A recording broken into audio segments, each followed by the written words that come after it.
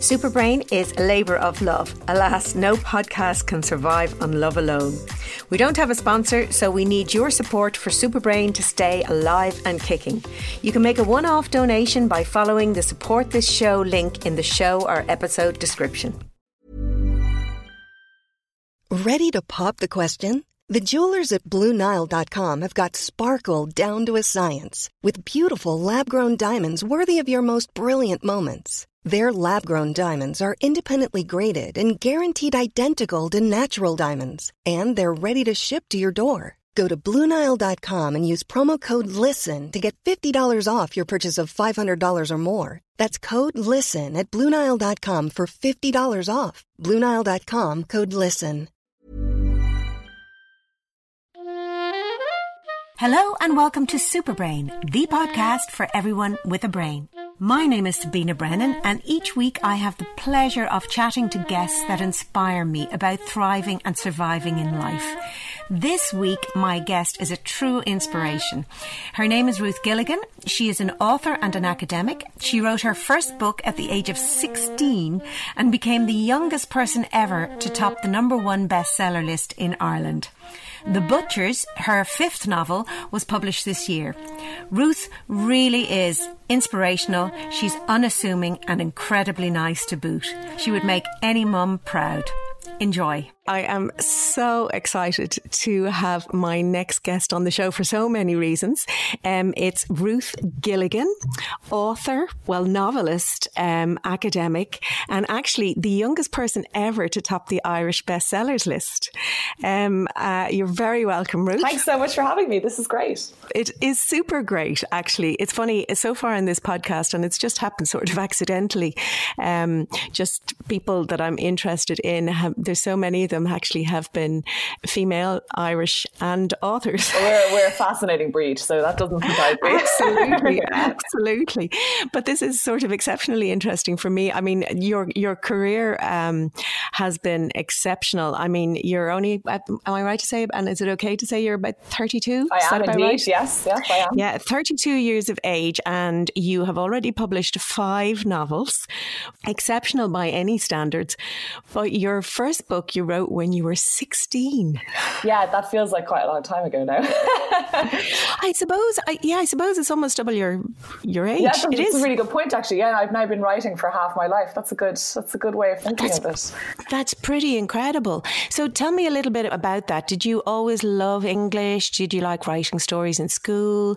I know you did it as part of a school project or something. Was that, am I misremembering that? No, that's absolutely correct. Yeah, no, I mean, look, I guess I'd always been, I was a very kind of creative child in many ways, and speech and drama and writing and singing and playing the piano and just any possible creative outlet that I could find. But yeah, the writing was something that I'd always been into, and, writing poems and winning poetry competitions and all that kind of thing. And then basically in my school, transition year was compulsory. And one of the things that they did was that we had to do a project on anything we wanted. And we basically had the whole school year to do it. So we had about 9 months and had to be 50 pages. So people did, my classmates did anything from the Titanic to World War II to JFK, all the usuals. And I thought, you know what? I've always wanted to write a novel, and now I have a deadline in the distance. So I remember so clearly, going into Dubray on Grafton Street and buying a book called How to Write a Novel. And I read it. And then I sat down and I said, right, I think I'm going to write a novel. And that was kind of it. I really genuinely thought the only person who would ever read it would be my English teacher, because she had to read it to give it a grade. And I thought that would be the end of that. But basically, Dublin being very small, like obviously my parents knew about it and they mentioned it to friends of theirs, who mentioned it to friends of theirs. And basically word got round to the one and only Patricia Scanlon, very successful writer in her own right. And I know her, and I would love to have her on the show. Oh my God, actually, you must. I mean, she is amazing. Bearing in mind, I'd never met this woman before in my life. Like she didn't know me from Adam or from Eve. And she just rang me up one day and she said, hello there, this is Patricia Scanlon. I've read your school project and I think it's a mess, but I think you have a voice and I would like to help you edit it. So, how kind. Yeah, I mean, she was amazing. So I used to go around to her house and she would go through my manuscript and she would go, you know, oh, this bit doesn't really work because, but this bit does work because, and she would kind of coach me through it. And then she sent me away with a load of edits and changes to make. And then I did all of that. And then she gave it to her publishers and they said, wow, yes, we would like to offer you a 2-book deal.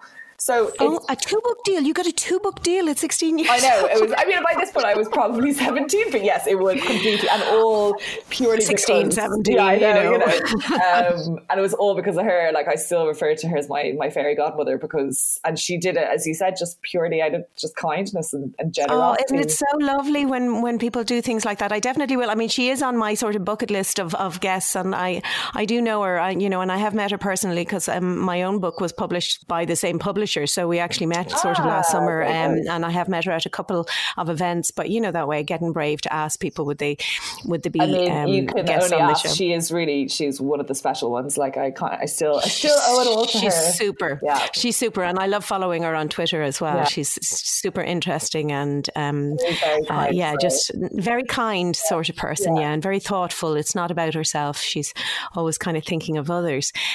So that's kind of pretty fantastic. And actually, you know, just even listening to some of the things you said there, you know, won poetry competitions, did this, did that. And you know, the funny thing I was thinking when I asked you to be a guest on the show, you know, in the bio of this show, you know, in the intro, I say, you know, I speak to an eclectic mix of guests about thriving and surviving in life. And sort of many of the guests so far have overcome challenges, and it has been about, you know, overcoming challenge and how they survived and ended up thriving afterwards.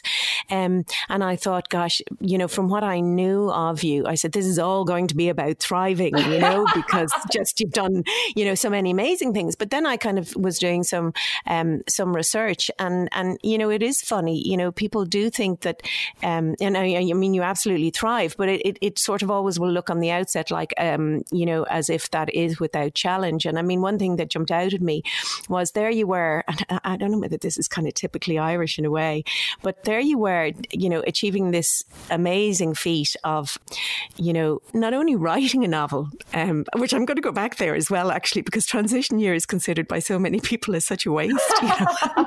And they do all sorts of, do this, do that, you know, because, and, you know, it shows something about your maturity level or your ambition or whatever to say, well, I'm actually going to write a book. But I also totally love that you went and bought a book on how to write a book. That just sings to me. That's exactly how I do everything. How did you know about it? I don't know. Some people would just assume you just sit down and do it. But that's me. That's what I would do. Here I am learning how to podcast, you know, and what do? I go and I read about, you know, all the best ways. How do you do it? How do you set up a home studio? Having said that, I took the easy route first. I mean, I'm all for doing the podcast, but I was, you know, I had employed a studio and used a studio, fabulous editor and all that, but needs must in the midst of COVID-19. Yeah, of course, yeah. But I will always do that. And I'm one for taking on challenges myself, but I'll always kind of learn from, I think maybe sometimes it comes with sort of academia, but it is that thing of standing on the shoulders of others. You know, other people have already learned how to do this, so you can learn from them and you build on that. And that kind of brings me sort of to another part of the reason I asked you on the show is that you were my daughter. I was wondering when you were going to bring that up, yes. Well, yeah, it's kind of a funny one. For listeners, the multi-talented Ruth was also an actor. I think you were about from the age of 12 or 14 we worked together. Yeah, I was in it from the age of 12 to 16, so 4 years. Right, okay. Yeah, you were in it longer than I was because, so to explain to listeners, I played Ruth's mother. Your character was called Laura, I was actually. Indeed, yeah. And my character was called Tess, and we were mother and daughter, and it was lovely. And your character on the show was quite different to you, really, in a sense. I mean, I think your character went on to get into.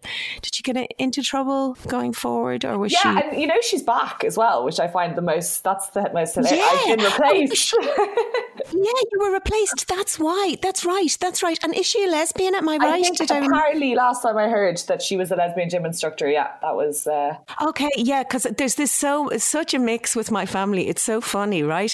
So you were my daughter on air. I don't have any daughters in real life, and this is the reason I brought it up at this point. You'll understand me, Ruth. My conversations go all over the place. It's very much just going with the flow, and that's why I brought it up at this point, because if ever I was to have a real daughter, I mean, I would just be so proud to have you as my daughter. No, it's so lovely and so wonderful. You were so lovely to work with as a girl. You talk about actually, you know, the fact that when you wrote your book, that you were precocious.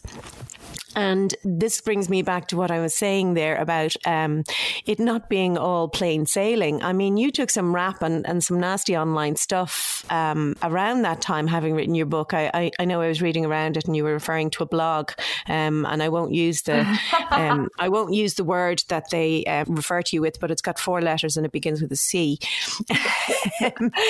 And you know, you came across girls in nightclubs who said nasty things to you about your book, and I mean, that's really just around. Is it jealousy? Yeah, I don't know. It's such an interesting thing to observe. And I mean, it was one thing already just being on Fair City, as I said, between the age of 12 and 16, because I was a pretty awkward teenager, and I wasn't the most aesthetically blessed teenager. So the idea of like being on national television while you're going through puberty, and also then obviously the producers decided in the wake of my mother's death that I would become my character would become a goth. So I used to go into RTE every day, and they would like smear grease in my hair and paint white on my face. And I was like, oh my God, just as I was like trying to, you know, get a boyfriend in real life. I was like, brilliant. Like I broadcast to the nation looking at my absolute worst. So that was like its own thing. But yeah, then as you say, like in the context of Fair City, and then a little bit later when the book first came out, it was really interesting to observe people's reactions. You know, as you said, But you weren't just observing. I mean, you were obviously, you must have been feeling as it, well. Yeah, absolutely. That people would come up to you. You can observe now and talk about it, but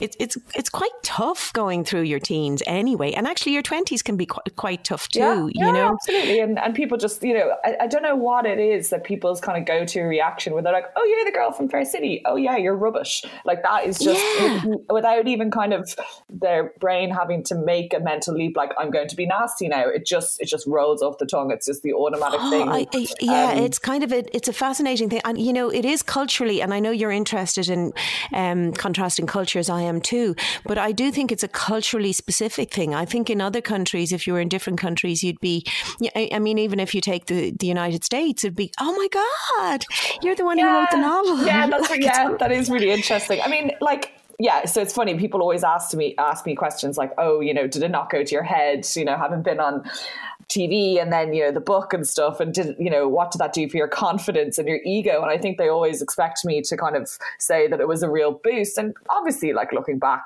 obviously it was amazing to kind of publish a book at that age and all that. But yeah, as you say, like wrangling, I suppose, with all of that kind of blowback. And look, I also totally acknowledge that in a way I was so lucky that it happened at the time it was now, because it was just pre-social media, you know, like I cannot fathom now how people cope. Yeah, and especially young people, like it's, you know, just the kind of the constant vitriol and all that. And as I said, it just seems to be many people's kind of default reactions. So yeah, even just getting stopped on Grafton Street or in a nightclub or whatever and having nasty things said to you, that was bad enough. But the idea of being kind of trolled on a daily basis. Yeah, I mean, I know one of our other colleagues in Fair City at that time, it was kind of a couple of years before our major storyline, Einstein, but she was actually beaten up in a nightclub. Oh my God. Just for being, just for being, God, I can't remember her character's name.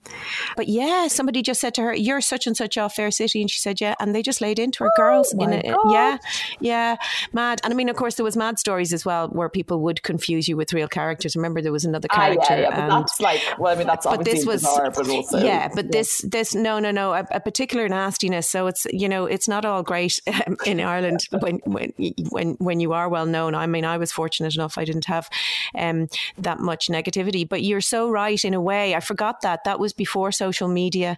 Really, it was just before it. It didn't exist. And actually, my guest last week, Hilary Freeman, she is actually also a novelist, and she has written, she writes young adult, but she's also a journalist. And what we spoke about last week was the fact that she was publicly shamed online for an article that she wrote. She was exploring the conflict between the body positivity movement and trying to get health messaging out about how obesity is detrimental to your health. And she wrote that article, and I mean, it's in the entire episode, but yeah, I mean, death threats, not just to her, she laughed those off, but she had a 2-year-old. Oh my God. Yeah, and people saying, hope your daughter gets cancer and dies an exceedingly slow death. Just awful stuff. Yeah, well, there is the thing, isn't it? It's something that fascinates me. How do people flip? I mean, obviously there's a thing called the cloak of anonymity, and you see that with trolls, but these were sort of ordinary people too, Anyway, that's kind of sidetracking, but it's a good point that you make, that at least you kind of went through it before that. But it's something that it just has to change, because it does some terrible things to people. And Caroline Flack actually comes to mind recently. Yeah.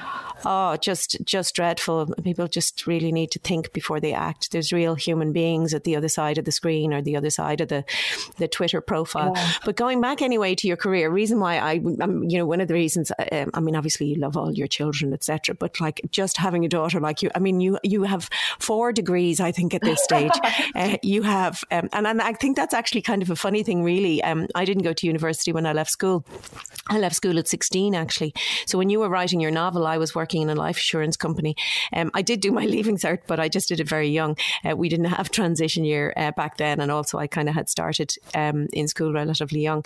But actually, I think ultimately you and I were in university around the same time. Amazing. Because I went to university after I left Fair City and did a degree in psychology, and then got a scholarship to do a PhD. So I was you're around the same age actually as my eldest son. I think you're a year or so older. And I know he was in Trinity the same time I was. Oh, that's nice. That must have been fun, going to lunches. It wasn't quite like that, but yeah, it was grand. But yes, so you went to Cambridge straight from school, which is pretty incredible. Yeah, it was pretty great. I mean, that whole kind of period around kind of the summer of 2006, I'm trying to get this in the right order. I'm pretty sure the leaving cert results came out and I had got 8 A1s. And then wow. Oh my God, let's stop for a moment. 8 A1s. And can I say this, folks, right? So when Ruth worked on Fair City, sometimes we shared dressing rooms or whatever. Your mum would have to be there because you were underage. So it was mainly your mum, I think, was your, what was the word you had to have? Yeah. Chaperone. But you'd be in the dressing room in between scenes doing your homework for school. Yeah, I was a massive nerd. Like, that's, and I was not. But I think that there's nothing nerdy about that. I mean, it's actually, you were sitting down doing your homework, and just such a nice kid, Well, I have to do my homework, and then I've learned my lines, and you always knew your lines, and you always knew your. Oh, it was just great to work with. Very professional. Yeah, well, thanks. But yeah, anyway, so I got the leaving results. Then I think the following week the book came out. Then we went to Ayia Napa on our 6th-year holiday.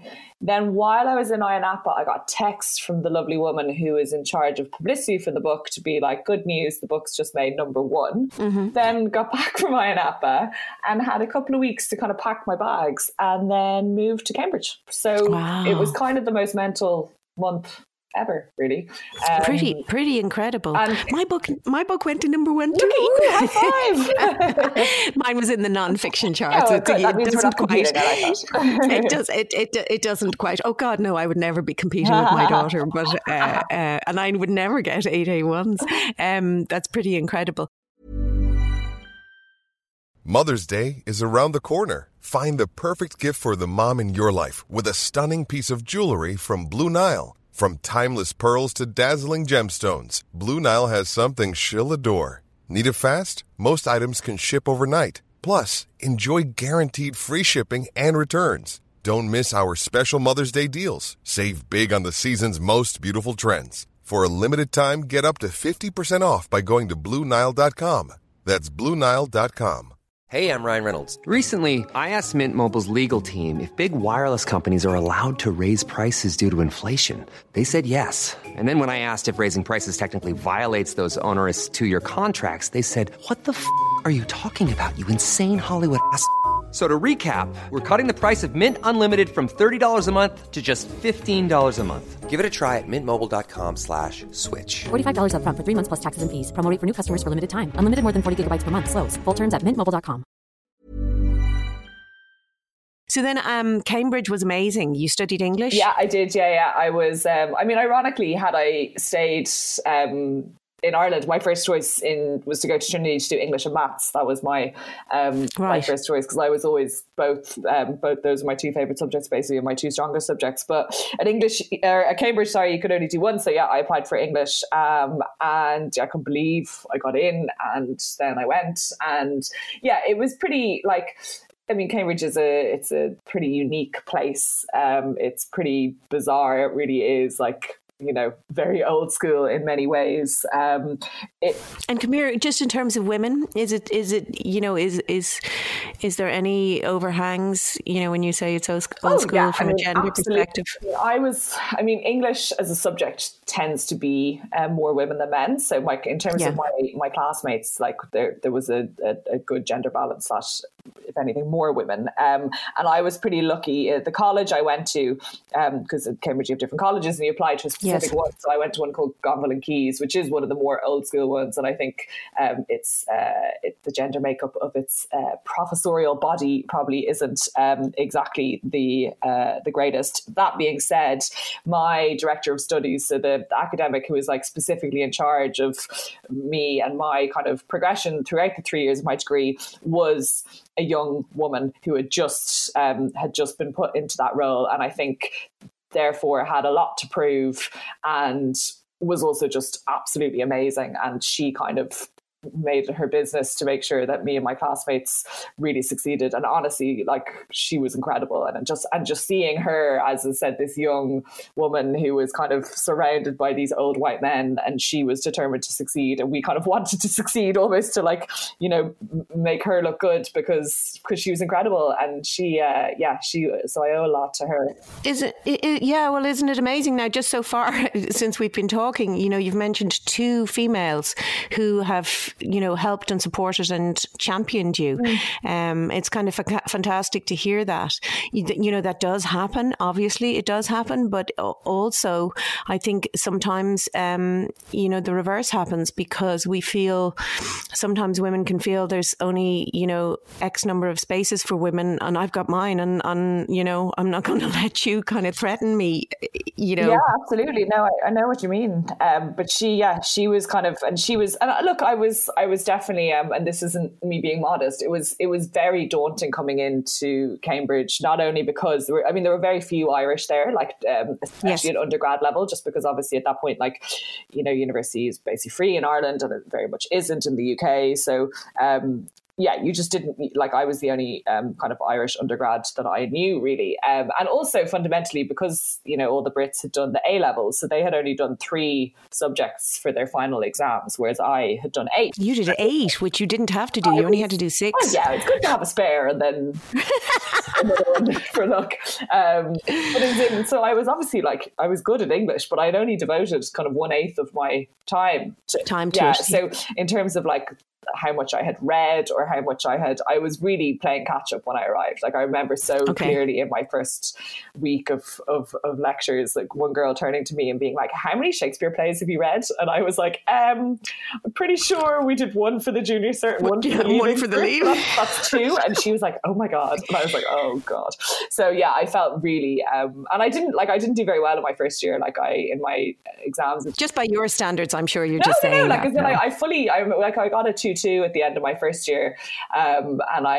Which is obviously a Cambridge 2-2 is not awful, but as in I was like, okay. But as I said, well, coming from 8A1s, I'm sure that kind of impacted on you. But I was kind of, I was like, okay, that's where I'm at now. So, but then, keep going. And then, as I said, in large part, thanks to the support of Dr. Bowman, as she was called. Then, at the end of first year, at the end of second year, I managed to get a first. And then in my finals, I got a first as well. So excellent. Wow. Amazing. Amazing. And what I wanted to ask you as well is, you said you were always a creative child from the outset. And Cambridge, were you involved, or did you have time to be involved in any of the footlights or any of the theatre work there? Or funny. Like I thought I would be more involved, to be honest. Like, so I remember I did a play in my first term, and it was very funny actually. I met a lot of people doing that play in my first term who remain some of my closest friends today. So we had a very cast and crew. We had a good bunch, and it was so funny. Like I remember playing, it was a David Hare play, and I remember playing the role of the Irish prostitute.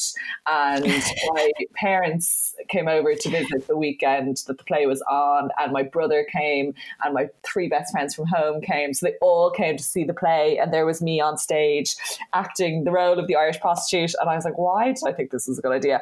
Anyway, and then I never did the play again. That was it. That's the last time I've actually acted, because I think at that point also, like, needless to say, Cambridge is seriously intense. Like the terms are so it's just the time thing. Like you have to write at least an essay a week. It's nonstop. I was suddenly in this new country with all these new friends, and so great, bit of socializing as well. But the work was really full on. Also, fundamentally, I had another book under contract, so writing the next book alongside my Cambridge degree, alongside being homesick, alongside having a boyfriend, so all of that. So basically the acting took the backseat, and hasn't really come back since. Yeah, well, you're still young. We'll see what happens or where it goes. But I was the same, because I went to university after, as you sort of alluded to there, my character Tess was murdered by your father in the show. And then he kidnapped you guys.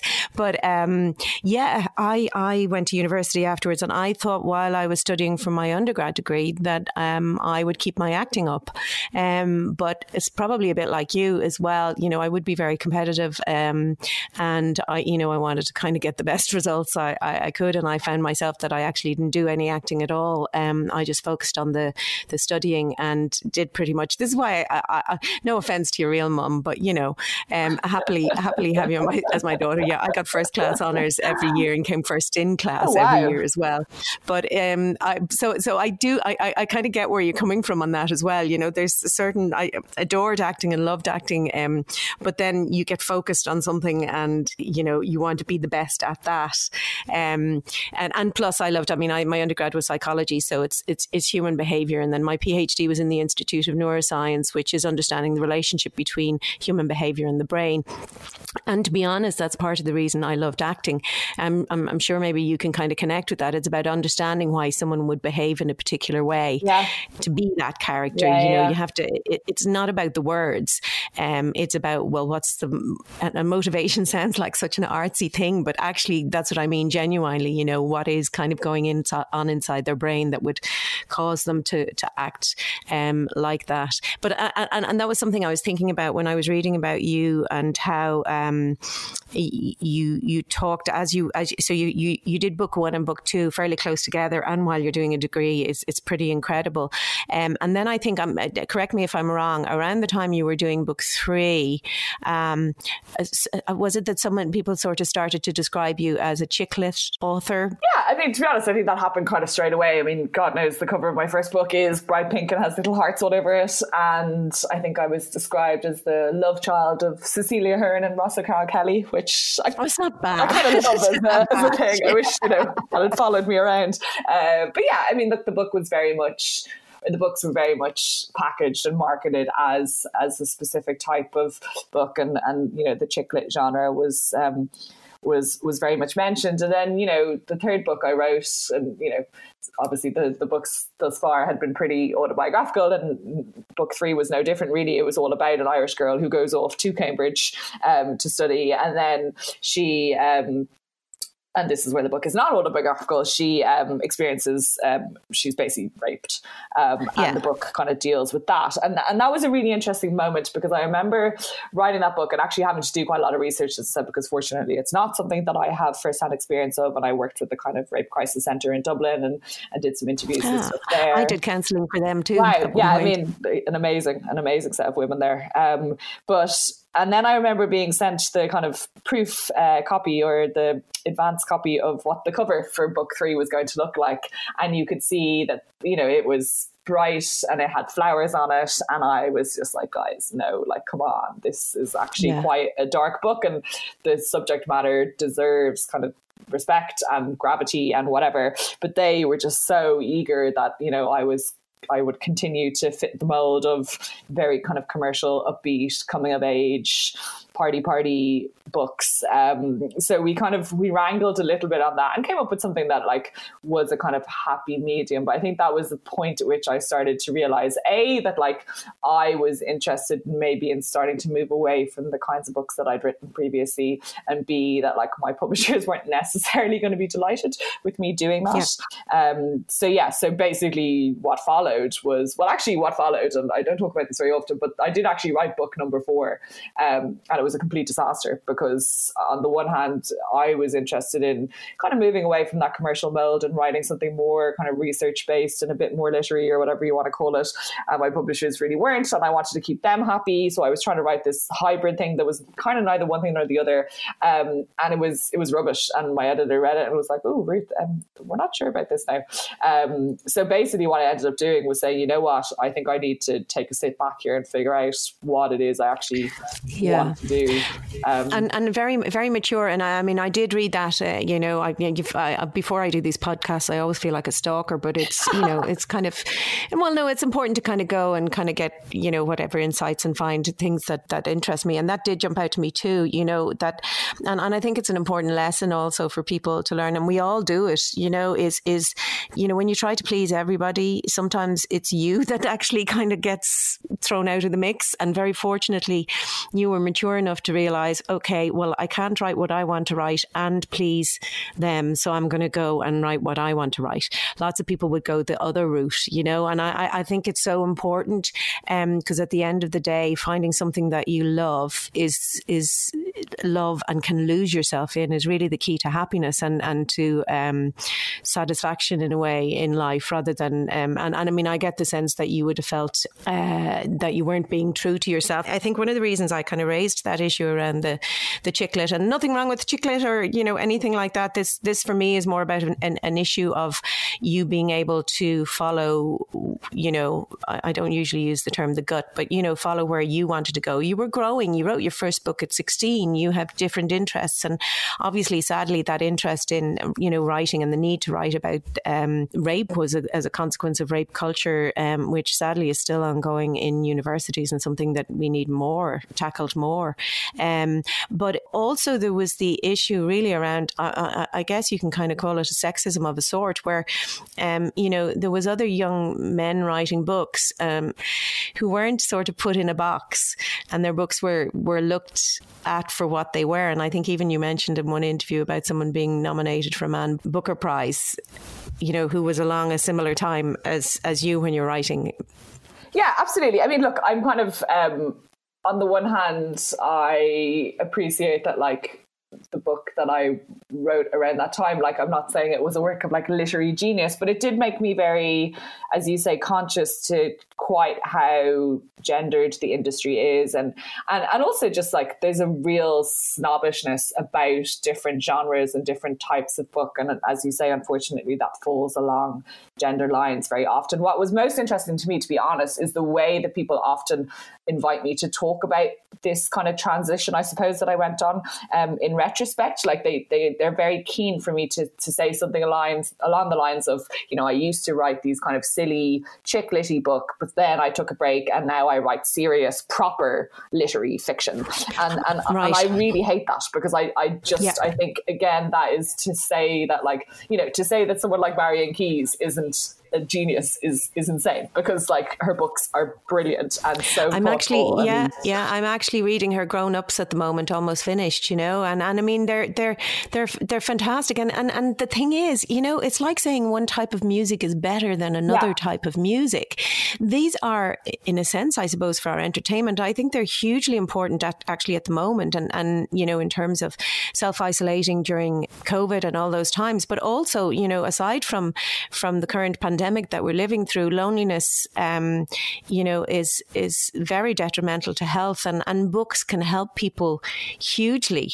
You know, you can find friends in a book as you read a book, and you can find yourself in a book. In, you know, if somebody else is going through something similar, it can often sort of help with self-awareness or help you seek solutions. And I don't think it matters what the genre is. No, and I think people who have, I think, some of the character insights and the way that they are able to capture the nuance of social interaction and everyday existence is extraordinary. But because of the way that they get marketed and talked about and pigeonholed, they are, you know, for many people deemed somehow superior or further down on some bizarre literary hierarchy that exists. So as I said, I was really keen after the fact to make it clear that I didn't feel like I'd kind of graduated onto like a higher plane. I mean, to be honest, like, and as my mother also likes to point out, you know, I will never sell as many copies of a book as I did when I wrote those earlier books. But for me, it was, as you said, it was partly, you know, I'd grown up. I'd done a degree in English and then went on to do a couple more, and I read a lot, and I just found my taste changing. And it was just about doing something different, not something better, not something more serious, just different. And that was what I was interested in pursuing. Well, that's what I was going to say about the authors of so-called chick lit, or whatever you want to call it, popular fiction. You know, the laugh is on their side, because they make absolutely millions. And the fact of the matter is, there is a market there for it, is what people want. And I mean, I found that when I was, there's sort of a similar snobbery. I think that snobbery exists sort of in a lot of places. I mean, we would have felt it. I certainly, you mightn't have noticed it as a young teenager, because you were kind of, you know, kind of busy going through that sort of angst while you're on the TV. But I mean, I noticed it, that snobbery. Oh, you're a soap actor. Do you know, you know what I mean? Like in a hierarchy, you'd be a theatre actor. Now, I never really particularly had, I'm fully trained as a theatre actor, but because my interest and motivation was understanding characters and creating it, TV appeals to me much more, because it's not about the repeating the performance every night. It's about the understanding it and getting it right. So actually soap was fab for me. But also somehow that acting in soap is lesser. But actually, to be honest, to look good on soap, you actually have to be pretty exceptional, because everything is done so quickly on such low budgets. That's so true. You have no music to tell the story. You watch any, you know, movie, the music is telling you what to think, the lighting, the atmosphere. You have none of that. I mean, do you remember we'd be in the living room of our house where most of our scenes were, and you had what I'd call the 3 Daleks in front of you, which was 3 cameras that they never moved, and everything was shot at the one time. Your close-up plus your 3-angle wide shot plus your 2-shot. Now, if you're making a film, you have to kind of make quite your performance much, much smaller, you know, for your close-up, and then it's different, you know, for your wider shot. And I mean, when you're on soap, there's no choice in that, and there's no can I do it again? I wasn't happy. It's once the technical people are happy, that's it. That's a wrap. Move on. And in fact, on the soap, when we worked on it, the teams used to have competitions who could finish the earliest each day. Yeah, and also remind me, correct me if I'm wrong, I think we were there when it went from 3 episodes to 4 episodes a week. So like the turnaround was just like insane. Like you're making 2 hours of telly, movie a week, like from scratch. Yeah, like, and I mean, for anybody not familiar, if you're working on film, you'd probably be lucky if you make a minute of film a day. You know, if it's proper, you know, kind of movie stuff, it's just an entirely different. Yeah, that's a really good parallel. Yeah, absolutely. Yeah, and the snobbery also exists, I think, in academia, and I can only speak for myself here, you know, in terms of, you know, publications. It's certainly on the science end of things. I don't know how it works in the more literary side, but certainly in the science end, it's about publication in academic, in Nature, and you know, your H factor and all that sort of thing. And whereas for me, I want to have impact. I started very late in university. I'm never going to have hundreds and hundreds of academic papers, but I also found that wasn't my driver. My real driver is actually to take that science, to take that research, translate it, make it easy to understand so that people can be more proactive about their health, in my own case about their brain health, but also I talk about other issues, like, because that's what struck me when I was doing my PhD, was reading tons of literature and going, oh my God, they're risk factors for dementia. You could reduce those. And how come I don't know that? Or how come I don't know that you can boost the growth of the neurons in your brain? You know, and then I realized nobody knew it. But yet there's been publications on them going back to the 80s. And, you know, the information just wasn't breaking out from academic literature. And so that's where I found sort of my passion.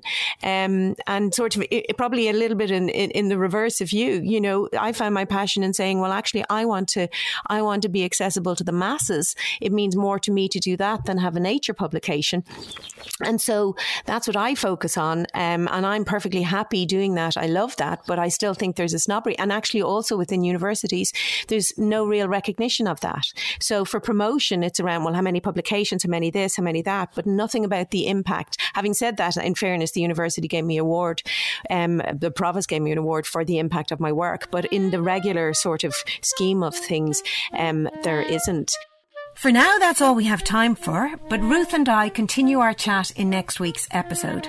My name is Sabina Brennan, and you've been listening to Super Brain, the podcast for everyone with a brain. Thank you for listening, and please subscribe to Super Brain on Apple, Spotify, Google, Acast, or wherever you get your podcasts. And remember, if you loved it, rate it, review it, and share it.